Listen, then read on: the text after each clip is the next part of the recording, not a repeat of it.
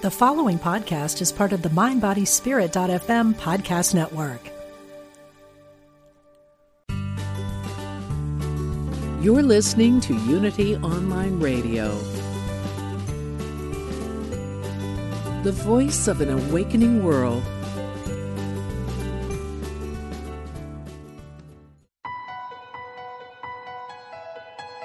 Unlock the power of your dreams. Welcome to Ask Dr. Dream with Kelly Sullivan Walden.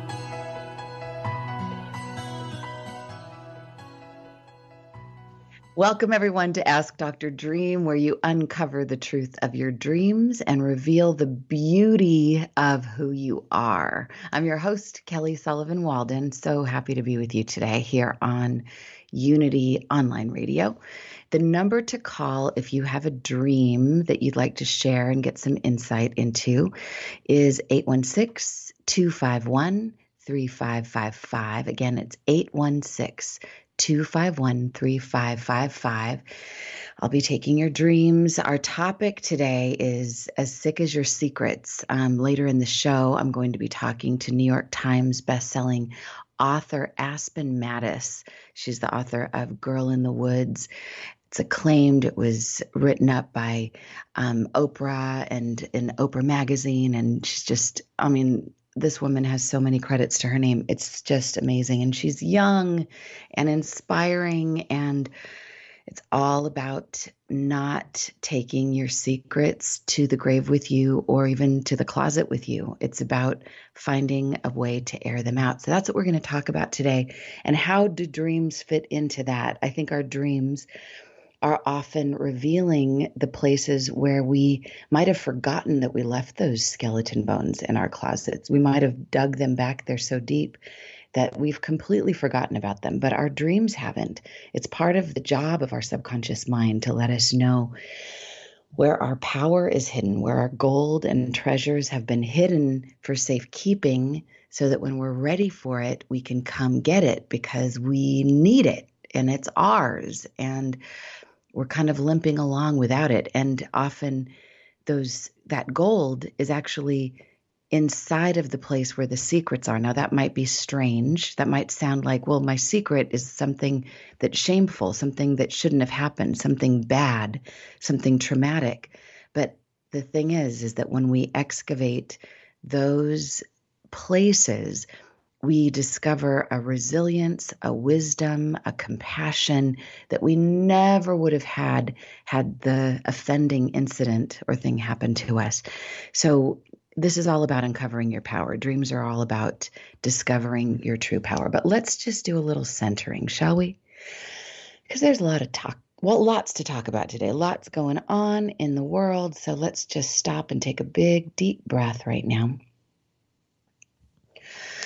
And just allow the exhale to help you to release and let go of any chatter, any drama, any worry or hurry or flurry or scurry or anything that makes you blurry, anything that doesn't have you feel completely on the mountaintop of your highest self-expression, your highest, clearest, most alive sense of self. So release all of that that's in the way, clear the windshield so that with every brand new breath, you can breathe in your connection to the sunlight of the spirit. Just get the sense that it's shining directly on you, just for you, and no one else but you.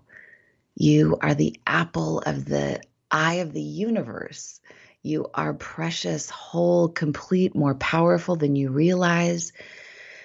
And really, the troubles, the challenges that you're dealing with are really just helping you to excavate. They're helping to be that grist for the mill so that you can dive deep and discover the beauty of who you are. If there weren't any challenges, if our political situation was perfect all the time, then we might never really grow. We might never really have reason to have to drop deep within our inner well and find that respite, find that connection with God, with spirit, with the angels that gives us a peace that passes human understanding. So we could be grateful for the things that challenge us and call on all the tools that we can and call on our dreams to help us sort this stuff out and find the unique solutions that are here just for you. Your unique solutions are coming in freshly minted via your dreams just for you, so that you can reveal yourself, and that means reveal all. So that's what we're going to talk about today. Let's just give thanks and say a big giant amen for all this technology, for all the beautiful people at Unity Online Radio, Jeff and Lewis behind the scenes that are amazing, helping everything run smoothly, and Diane Ray, and my dear friend Nancy Talzero that's on the line right now, who's going to help me talk about some dreams and about uncovering our shadow so that we don't have to be sick, so that we can be well and healthy and live transparent lives. So welcome, Nancy T, to Ask Dr. Dream. How are you doing, my sweet? Definitely. You sound great. Oh my goodness, I can barely hear you. You can hear me? Am I louder now? Okay. I switched locations so you couldn't hear the wind in the background, and now there's my wind. I'll take the wind beneath your wings. I think I'll take the wind. I think it's good. But as you're maybe moving to a more cell phone friendly location, I just want to bring up the kinds of dreams that represent the topic that we're talking about today, the secret dreams. If you know that there is, if you hear the topic, you're as sick as your secrets, and you think, well, wow, that's equally disturbing and inspiring because it contains both the problem and the solution. The problem being there's a secret. The solution being, well, share it with somebody and then you won't be sick anymore. And if you're not sick, you'll be well. And if you're well, then you'll have the mojo and the energy to get to the business of what you came here to do. So, Nancy, are you still hearing me? Are you there? I still am here. Absolutely. Okay. And I was actually glancing through some of the dreams that we got in the mail recently, and it made me think of the one dream about babies. If I may share it with you, speaking of, this could have to do with some sort of secret or something that a person's not letting go of. Yeah. So the dream, this comes from a wonderful woman, and she says that in her dream, babies are everywhere. They're on the floor, they're in the corner, they're in places babies should not be. And she said the floor is uneven as she walks through her house trying to find them. And it's sort of like a morbid, Easter egg hunt, but only for babies. And she has in her arms at least 10 tiny babies, and she knows there are more, and she wakes up terrified that she lost track of one or two. Her name is Alicia. Oh. She's from Hawaii. So I know she's basking in beautiful weather, but she's obviously bothered by this dream. What do you think? Oh, Alicia, thank you so much for sharing this dream. I'm going to call you AKA Fertile Myrtle. So babies in a dream are wonderful, and then everything you got to think just symbolically. If it were my dream, I'd think that I'm incredibly creative, and babies represent creative projects, new beginnings, maybe new relationships. And sometimes if you're the kind of person that is a creative type or is a yes type of person that you hear about, hey, want to go to Hawaii? Yes, I want to go to Hawaii. Do you want to swim with dolphins? Yes. If you're the yes kind of person, then you might, as Esther Hicks would say, launch rockets of desire left, right, and center. So you've got projects, you've got yeses out there that perhaps you can't possibly keep up with. That's the feeling I get about Alicia's dream, that she's maybe launched too many rockets of desire, sent too many babies into existence that she can't necessarily take care of. And I can relate to this. I totally relate to this because I, in the past, have been somebody very prone to say yes to life and don't want to say no to anything, sometimes suffering from a little bit of FOMO, fear of missing out. But the problem with that is sometimes you can't do the things that you start off well. And some of those things slip through the cracks. And sometimes you forget about some of the promises that you made and some of the commitments you made. So that's my hunch about all of these babies.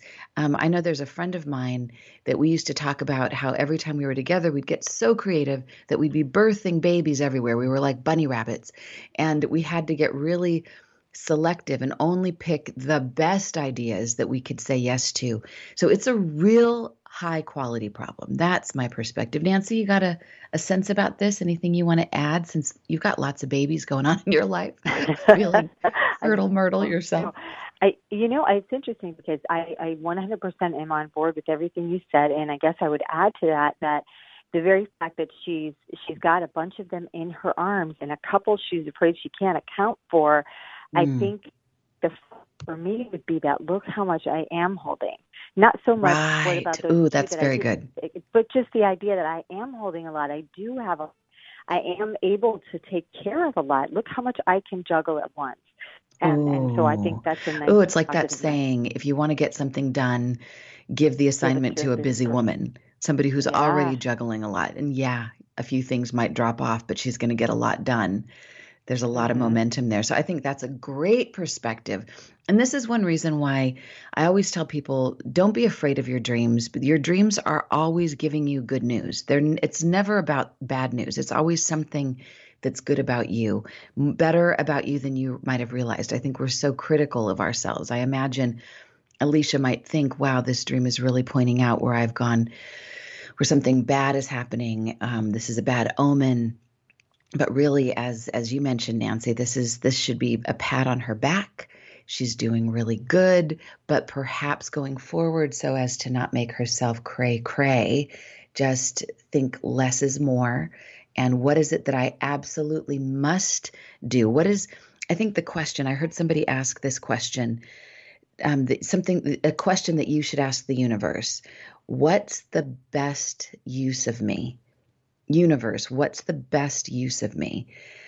And from that perspective, when the things come to your plate, when the doors knock in and people are wanting you to do things and you're wanting to say yes to everything, screen everything by what's the best use of me? Not what's a good use of me, but what's the best use of me? So we're on Ask Dr. Dream. If you've got a dream like Alicia's dream, you can call in 816-251-3555. Yes, dreams are revealing. So if you want to change your name, you can, but don't be shy. We all have them, and everyone's dream is a contribution. Later in the show today, we're going to talk to Aspen Mattis, the best-selling author of Girl in the Woods. And one of the reasons why I want to talk to Aspen is about how her whole novel, that is a New York Times bestselling novel, is really about her being so revealed. And I think in some way, if we live a transparent life, then we can save our dreams from having to do so much of the heavy lifting for us. We can actually free up our bandwidth in our dreams to have super creative dreams where we're not just solving problems in our dreams, but we're actually going to new places and exploring new frontiers that humans haven't done yet. And that's what's possible, I think, if we kind of prepare ourselves to live transparently. So what do you think about that, Nancy? And are there any other dreams that have been emailed in? I love what you said, and I'm all about transparency lately. I'm trying to get better and better at that. So we're all on that walk together. But there's one other dream I thought you should probably talk about, which would be great before Aspen. And the title of this dream is called I Made Eye Contact with a Whale. Holy cow. Okay, so Dana from North Carolina, thanks for sending this in.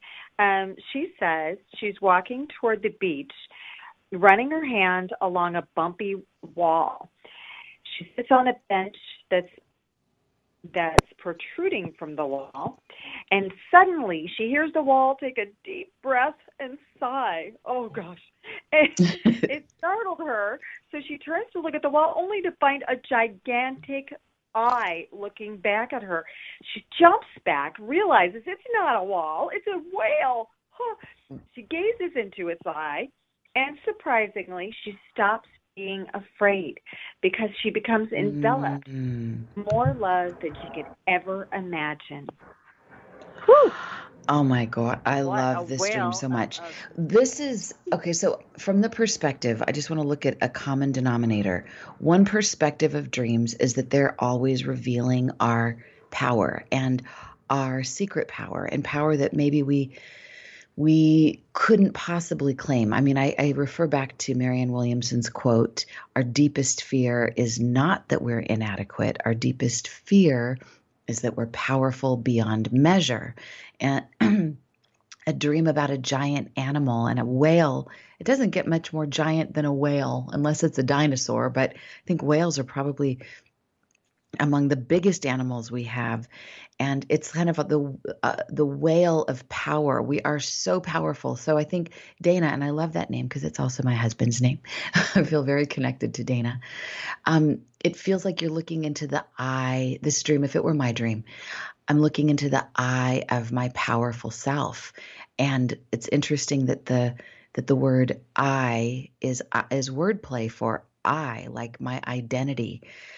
So it's kind of like making eye contact with my identity, my ultimate power. And also, whales kind of represent a certain type of power. It's not a macho power that's saying like, I am strong and you are weak and ha ha ha, I will lord over you. A whale, for most people that are familiar with whales, in fact, there's a whole bunch of people in the dreaming community that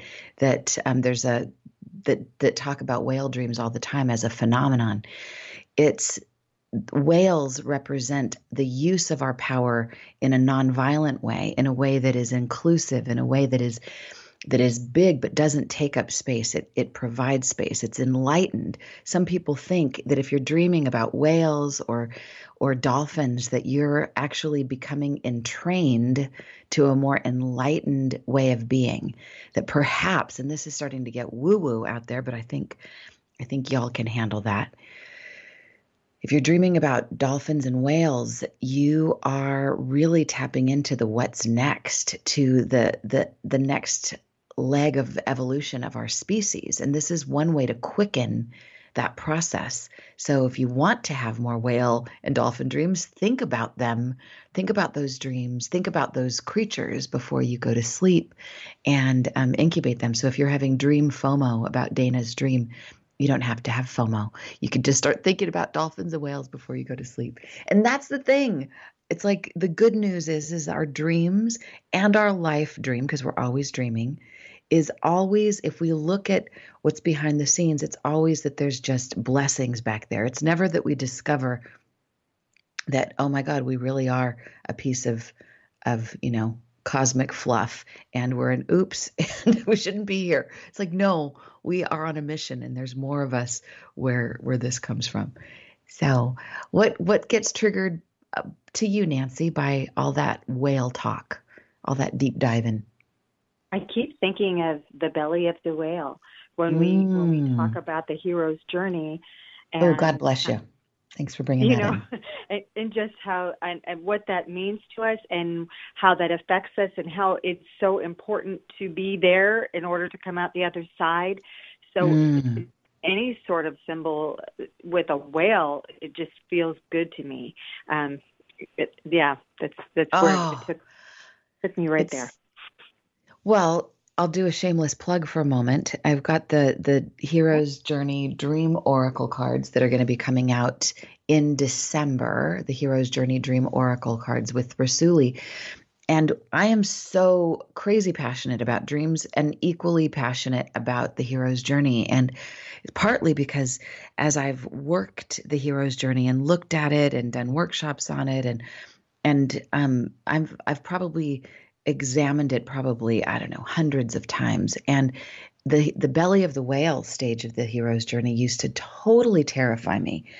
And I used to think, man, isn't there a way to bypass that stage? And for those of you who are not familiar with the hero's journey, it's according to Joseph Campbell, who put it on the map. It's part of the software of all of us humans. It's part of who we are. It's the way we're wired. It's why so many movies like Star Wars and The Matrix and Groundhog's Day and The Wizard of Oz and any movie that you've seen that has been a good movie, it's hit on the 12 stages, not the 12 steps of Alcoholics Anonymous, but the 12 stages of the hero's journey, where you start in the ordinary world, you get a call to adventure, you feel resistant, reluctant, you don't want to go, but you meet a mentor that helps you cross the threshold into the special world, or as Stephen Pressfield likes to call it, the inverted world, where the Hatters are mad and where everything turns upside down, kind of like dreams. This is why dreams and the hero's journey are so related. And in the special world, in the inverted world, you meet tests, allies, enemies, and eventually you fall into the belly of the whale. And you can't avoid it, and you can't afford to want to avoid it. It's where you develop your depth. It's where you develop your introspection, your ability to think, your ability to find your own counsel apart from the outside world. And once you kind of nestle into the belly of the whale, you realize that it's kind of cozy in there. And the moment you like it and you stop resisting it, it kicks you out, and then you're back on the rest of the hero's journey. There's an ordeal or great opportunity that you must face, and then you get your gift or your reward. And then it's all about how you can figure out the path back home to where you started from.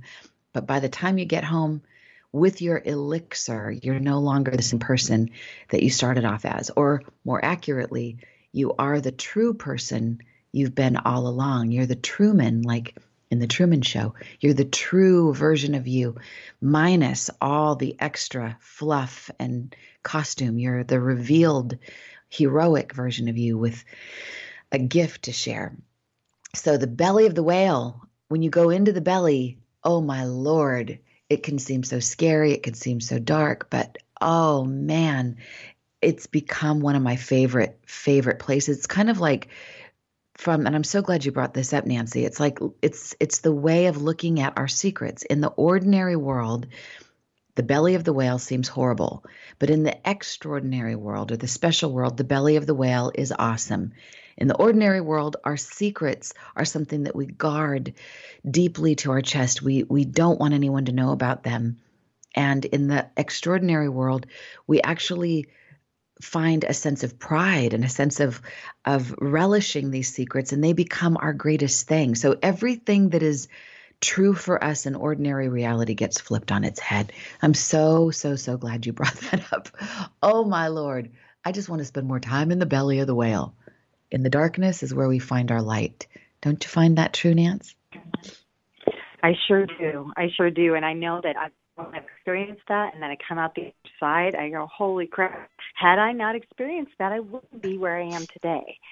So exactly. And I think we can apply this to even some of the political stuff going on, and the people that are, myself and you, I know, included.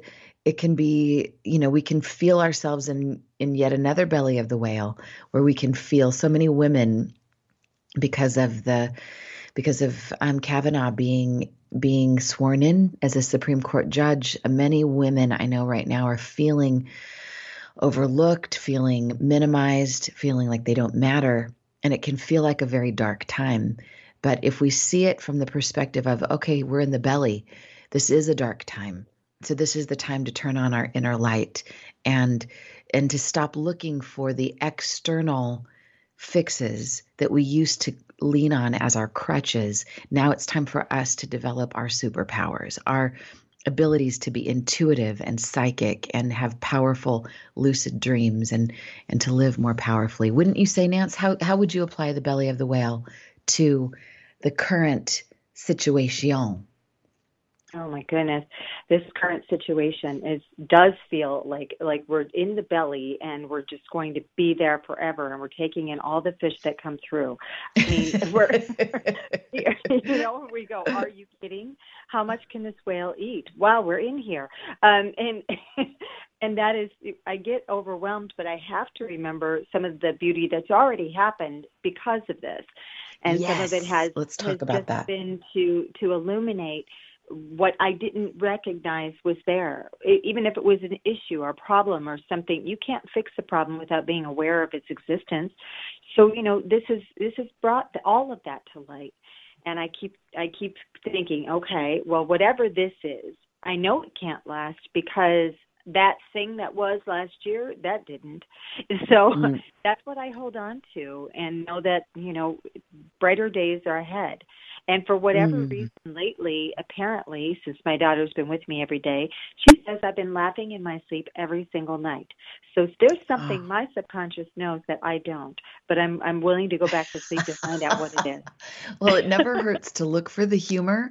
In fact, Dana and I watched the Joe Rogan, his most recent comedy special. He's very off color, by the way, but yeah. I found so much healing in just laughing from his perspective at the ridiculousness of all of this. And he was relating, well, you'll have to see it. It's so funny. He has his own podcast too. He has a whole podcast. Joe Rogan has his podcast as well. Oh my God. And Sarah Silverman, wow, what a rock star. Talk about comedians. I mean, bringing humor to the pain. One positive thing, I know someone was telling me about this gathering in Washington of 1,000 women that are all throwing their hat in the ring to run for Congress, Senate, local politics, and they're all being mentored by other women who have been in politics. So because of the current situation, there's so much that's happening. So many women are coming out, and so there's a million positive things that are happening. So Nancy, thank you for joining me for this segment. When we come back from this quick break, we're going to be talking to Aspen Mattis, best-selling author of Girl in the Woods. We're going to be talking about You're as Sick as Your Secrets here on Ask Dr. Dream. It's going to be juicy. Join me.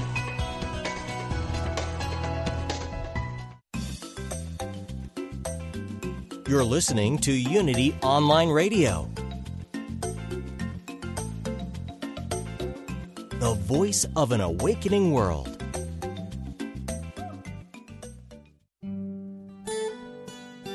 If you've been inspired by the programming on Unity Online Radio, we hope you will give your support so others may be inspired too. This online radio network depends on the support of listeners like you to continue operating and expand its outreach. Go to unityonlineradio.org and click on Donate today. Here's a Unity Mindful Moment with Eric Butterworth, taken from the live lecture, A Course in Practical Metaphysics. Healing is the experience in our life of coming out of the darkness into the light, getting out of the confusion of human consciousness into the allness which is always present. But the allness of infinite life is present even within the illness. So God is not a healer. He doesn't look down upon you and say, well, you're sick, but you're a good person and I like you very much, so I'm going to take this illness away from you. God doesn't take illness away from anybody, nor does God put illness into anyone, which belies a lot of traditional religious thought too. We talk about, well, suffered to be so, it's God's will, and I guess it's my place to accept it. The will of God must always be the ceaseless longing of the Creator to express itself in that which has created. So it's a constancy, it's a force which is ever seeking to press itself out into visibility as life, as wholeness, as success. To find out more about Eric Butterworth, visit unity.org. Did you know you can reach Unity's 24/7 prayer ministry online? You don't even have to give your name to know the prayers have begun for you or those you love. Someone has been praying around the clock at Silent Unity since 1890, and every request is taken into prayer for 30 days. Why not let us pray with you too? To submit your prayer request to Silent Unity online, go to unity.org and click on prayer, or call 816-969-2000.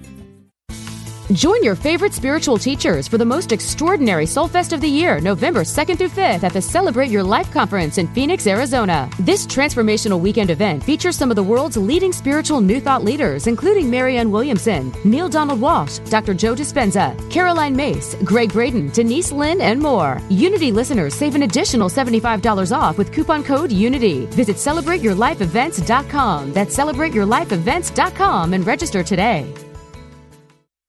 Recovery from addiction can be a lonely experience. Get help and support with Reverend Lonnie Vanderslice, Reverend Dan Beckett, and Spirit of Recovery every Tuesday at 4 p.m. Central. Welcome to a place where spirituality and recovery meet. Each week you'll hear stories and topics that are important to the recovery community. Tune in for some lively conversation and join in with your questions and comments. Nearly 21 million people struggle with addiction in America. Reach out and join us here on UnityOnlineRadio.org. Call now with your question or comment. 816-251-3555. That's 816-251-3555. Dream interpretation and a lot more. Welcome back to Ask Dr. Dream with Kelly Sullivan Walden. Welcome back to Ask Dr. Dream. I'm so excited to have this opportunity to talk to this amazing woman that has become someone so dear to my heart. Like in such a short period of time, she now lives basically in the center of my heart. She's one of my favorite people on the planet. Her name is Aspen Mattis, and she's so inspiring, not just because of her critically acclaimed memoir, Girl in the Woods, but because of the being that she is and the way she lives her life, the transparent way that she lives. She walks her talk, talks her walk. She is so incredible. So her book was published by HarperCollins in 2015, called A Powerful Read by the Oprah magazine, the book that made the Guardian's annual top 50 list. The New York Times magazine said that, she's gotten just reviews all over the place. Oh, New York Times named Aspen Mattis a hero so she was raped on her second night in college, and then she dropped out. Depressed and shocked that her school didn't believe her and didn't protect her, she sought solace in a remote wilderness. She found the Pacific Crest Trail, some call it the PCT, and she hiked the entire footpath. That's over 2,000 miles from Mexico to Canada. Inspired by the beauty and turmoil enveloping her on the trail, she wrote poems, personal accounts, and dispatches from her tent. After moving to New York City, she published an account in the New York Times Modern Love column to outstanding praise, which then led to the publishing of her memoir. HarperCollins was like, I want that. And they got her, and her book went on to just be a massive success. It's so beautifully written. So it's not just that her story is fantastic, that she takes something tragic and turns it into triumph, but it's the way that she does it and the way that she lives and the way that she takes in the details of life and really lives her life in such a poetic way. There's been the television rights for her memoir purchased by New Normal, and there's a scripted TV series in the works. And she is now working on her second memoir called Missing Person. And I've had a chance to read some of the chapters, and right now I'm literally covered in chills, and it's super warm in here. So it's not about the temperature. It's about the chill factor of how powerful this new book is also going to be. And again, this is a true story. It's her memoir. It's about her then husband's vanishing. It's a deep mystery and her own subsequent discovery and creative awakening. And she really lives the saying, you're as sick as your secrets. And she really doesn't have any. And she's pretty much healed and a healer, even though she wouldn't necessarily call herself a healer. I feel healed around her. My skeletons come running out of the closet. They don't want to be in hiding anymore. In fact, she's inspiring me to write my memoir, which, this is way harder than I expected, but because of Aspen's bravery, I'm inspired. So I hope you will be too. Welcome, Aspen Mattusk, to Ask Dr. Dream. So happy to have you here. Welcome. Kelly, that was the most beautiful introduction I've ever gotten. And oh my gosh, I'm so happy to be talking to you. I just love you so much, and I want to share you with the world. So I do have an agenda. If I think about what's the purpose of this show, what am I doing? I think I want to inspire people. So one way to do that is to invite them to and introduce them to the people that have inspired me. But my other agenda is I want to live in a world that is transparent. I don't want to live in a world where I have to do the emotional math when I hear a politician talking on television. I want to have a sense that what people say, they mean, and at least that they're in the process of excavating.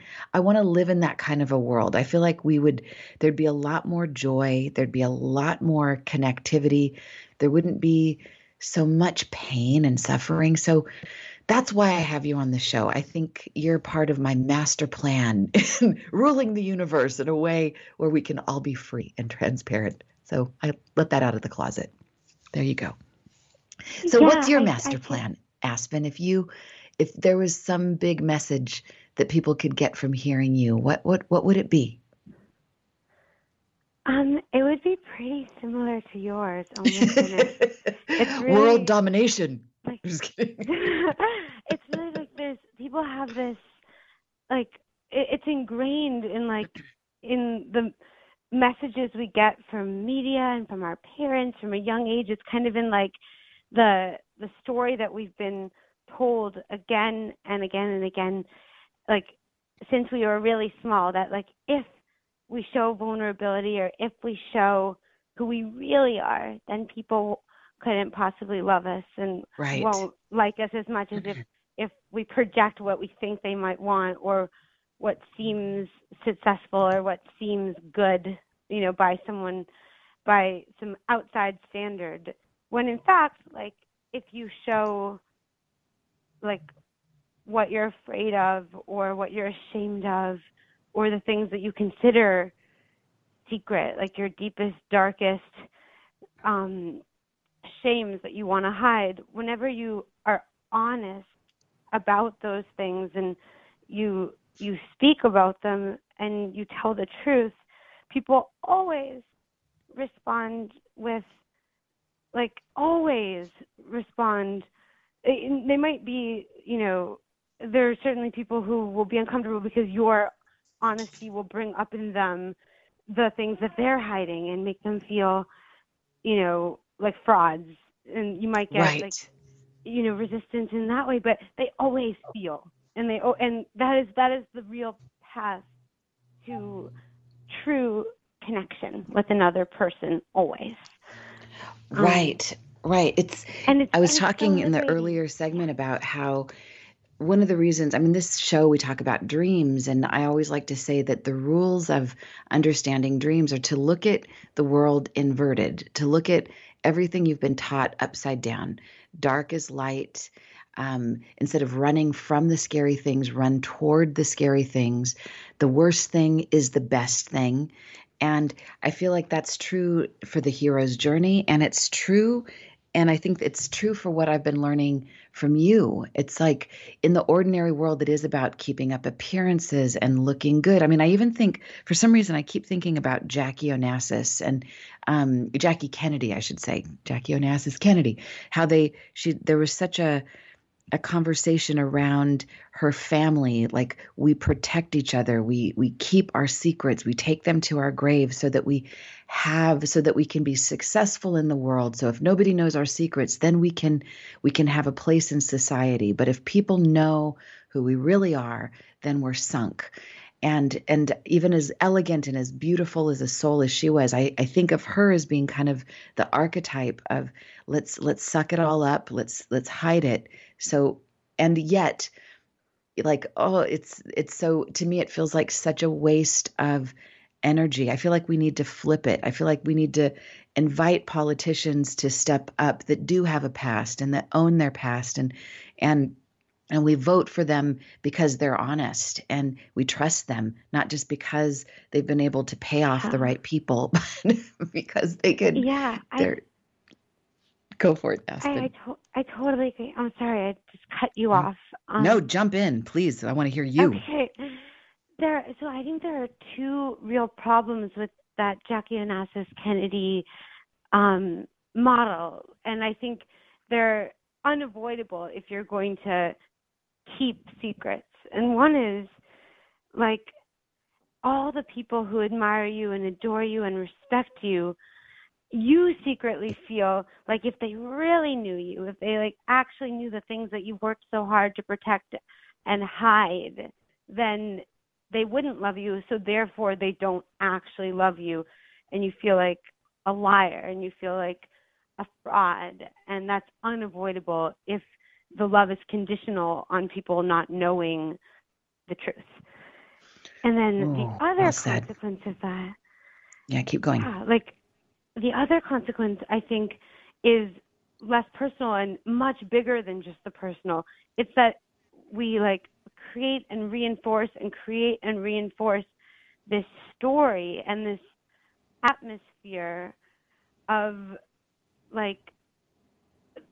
shame, really, of the idea that, like, if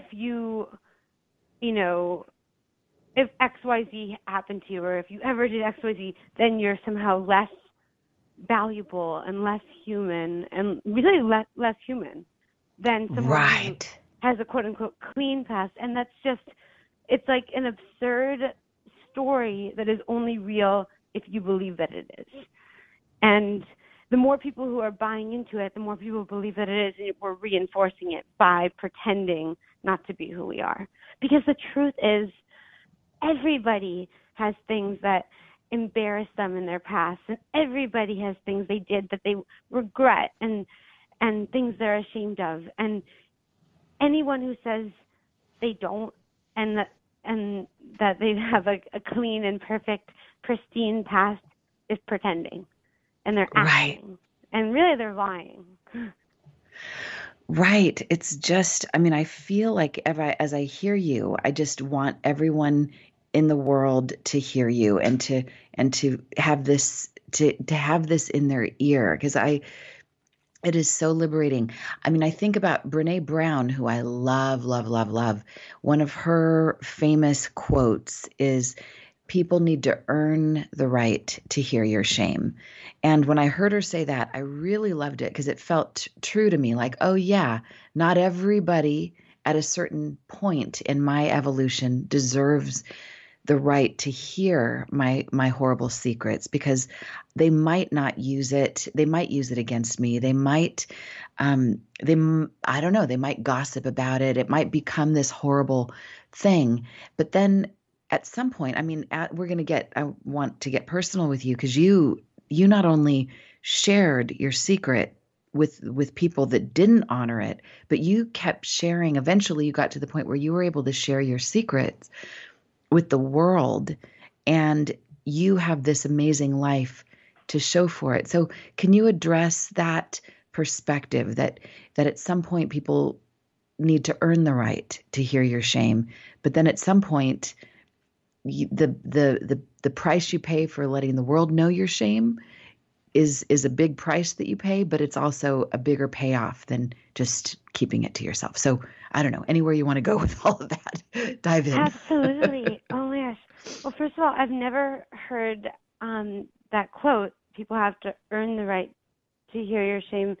And I find it really interesting. I'm not quite sure what I think about it, because I think it creates an extra wall. Like, I think it creates like an extra step that isn't quite, I mean, I think on one level, on almost like on the family level, on the intimate level, it's got to be true, because if you're constantly exposing yourself to the same abuse or the same, like, right, if someone is buying into that, like, narrative that like if you were raped, it was your fault or you must have done something to cause it. Like you're not responsible for transforming their worldview, and it definitely makes sense to create some way of of some self-protection and not like constantly exposing yourself to that again and again.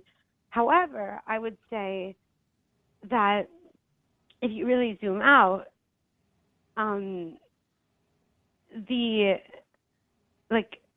the world is not your your mother or your boyfriend or your ex-husband or whoever the person you're hiding from is, and you will find your people and you will find compassion.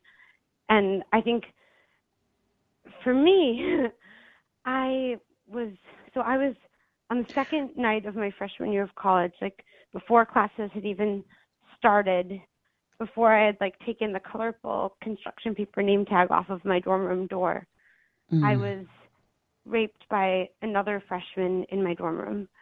And I had only had sex had only had sex once before that in my life. And I was shattered. I was devastated. And there was a detail like in the days and weeks and months and really year after that really haunted me about my own role in that and my own behavior. And it was that after he had raped me, I had asked him if he would please sleep over. Like I begged him to sleep over, to stay. And he said no. And he told me I was crazy to ask for that because he knew what he had done. And then he left and he didn't stay. And for months, really for like more than a year after, I replayed that in my mind. And I was like, I must be crazy. Like who asked their rapist to stay? Like this must be evidence that there's something wrong with me, and like that I must be sick to have asked for that. And I thought I must be the only one who had made such an irrational request, and that it was something about me, and it was evidence that there was something wrong with me, really. Like that was what I took away from it. But I couldn't forget it. I couldn't deny it. And years later, so I was 18 when I was raped. Years later, when I was 22, so 4 years later, a whole like what would have been a college career later had I finished college. I dropped out and I left after this happened. But 4 whole years later, I finally decided that not speaking about this thing and omitting it was more unbearable than speaking about it. And I finally wrote about it, and I wrote about it in the context of the larger story of my dropping out and hiking from Mexico to Canada in an effort to heal. And I told the whole story. I said, that I asked him to sleep over, and he told me I was crazy, and he left, and then I felt ashamed.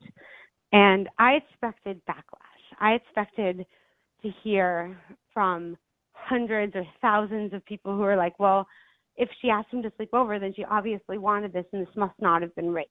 Like I was braced for that, and I didn't care because it was just more unbearable to hold the secret inside me and have it consume me than it was to just face whatever voices came from the outside. At least it was out of me. And that is not what happened. Instead, I heard from hundreds, and probably over the years now, thousands of young women and older women and even men and like it's all kinds of people who told me I also was nice to my rapist after, or I dated him for years. I was so ashamed, and who dates the rapist? Or I wrote him love songs and performed them live on stage, and or I wrote him love poetry, or one woman tutored her rapist for an entire semester in chemistry, and he was probably going to do very poorly in chemistry, but she devoted herself to making sure he did well in his chemistry class. Wow.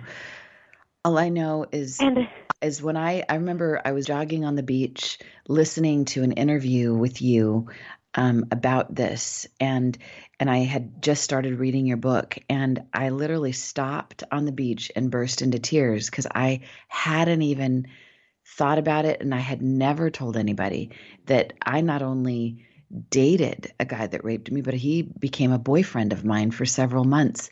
And I didn't even think that it was rape because in my mind it was too painful to even call it that. And I thought, well, he's a good person. I mean, I had to rationalize it. And in some way, as you were just speaking, it made me think in a situation like that, I think the primal self takes over, and my primal self, I can think about how I felt then, was so about like protection mode.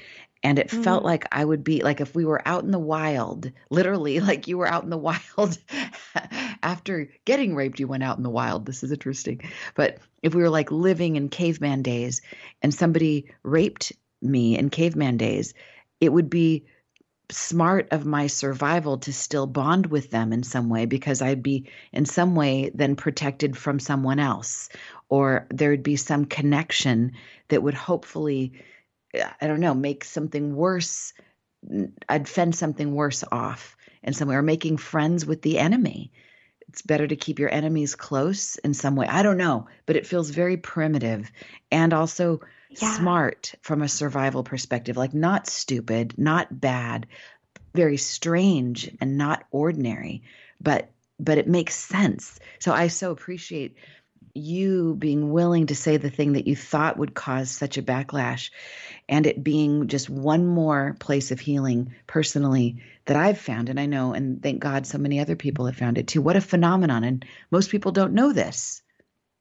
Yeah. And like Kelly, you're so brave to share your story right now. And I think like what happens instead, I thought I was the only one. You blocked it out and you thought I just numbed it. I didn't even process it any further. Like literally my best friends didn't even know. Like it was that buried. So it's kind of scary. I mean, it's also kind of beautiful that there's this survival instinct that takes over. And I think that's the difference.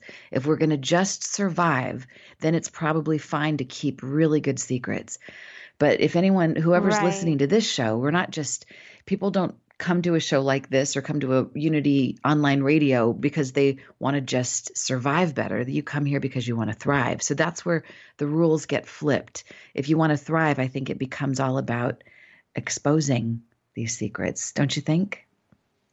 Right. Like, it's like, for me, it was like this secret, like a dark pearl inside of me that was consuming me, and a rape and your shame surrounding that rape is too big a secret to hold inside you forever. It will consume you. It will take your energy.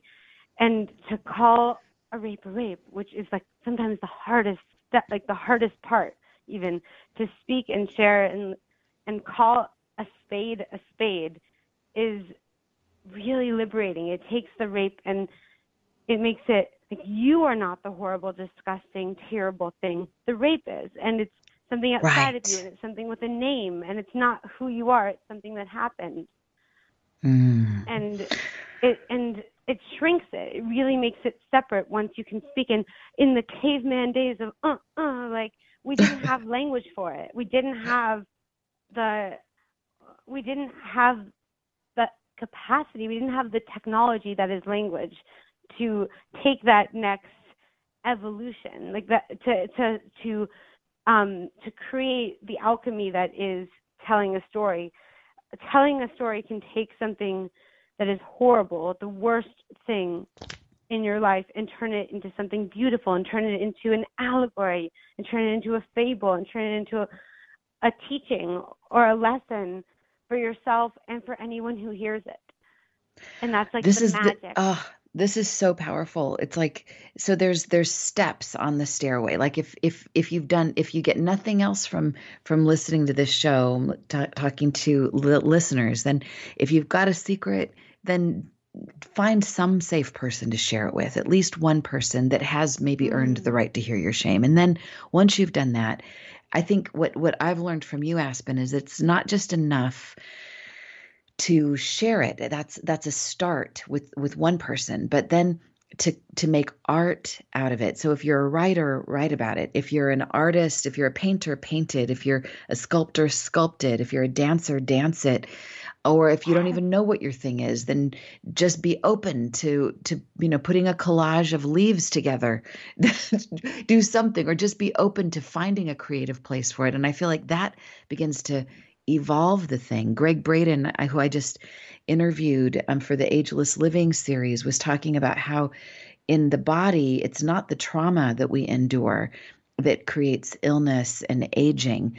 It's the trauma that we haven't processed and turned into beauty that stuck. So even if we remember the trauma, but we're calling it trauma and we're calling it this bad mark, like this black mark across us, or this is my shame, then it's still not processed. It hasn't been elevated to the level of art, and it can hurt you. It's not neutral.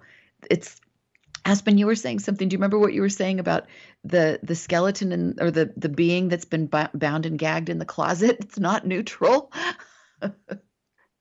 Right. I don't remember precisely what I said, but it gets stinky and smelly, and it's like it's bouncing like around in there. Flesh. It's not. It's like the secrets that we keep, what we call our skeletons in our closet, are never things that we have no emotions attached to, and things that, like, they're never not charged with the energy of life, and really with like closed off, cut off, rotting flesh. Right. Like they smell to us. And by revealing it, it can turn into perfume. It can turn into elixir that can heal.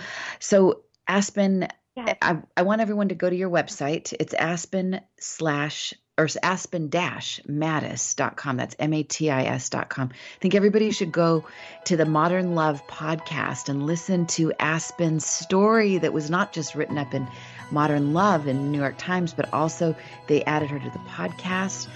Aspen, I wish you so much luck with your new novel, Missing Person. So excited about this. Thank you for being on the show today.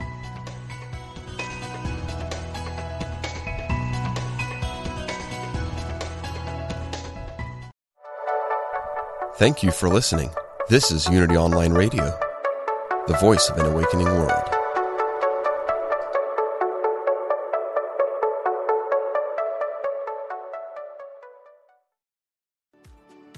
Do you ever feel that calling that you should be doing more with your life? If you're unhappy with the status quo, I can help. My name is Elias Patras, and I'm an intuitive motivator, psychic medium, and motivational speaker. I know that feeling, and on my podcast, Your Inner Voice, I can help you answer that call to step into your life's purpose. I will show you how to recognize and listen to the signs and signals that are all around us and help you tap into your intuition. Join me for the show here on the MindBodySpirit.fm podcast network and wherever you get your podcasts. Let's connect, educate, and grow on this journey together.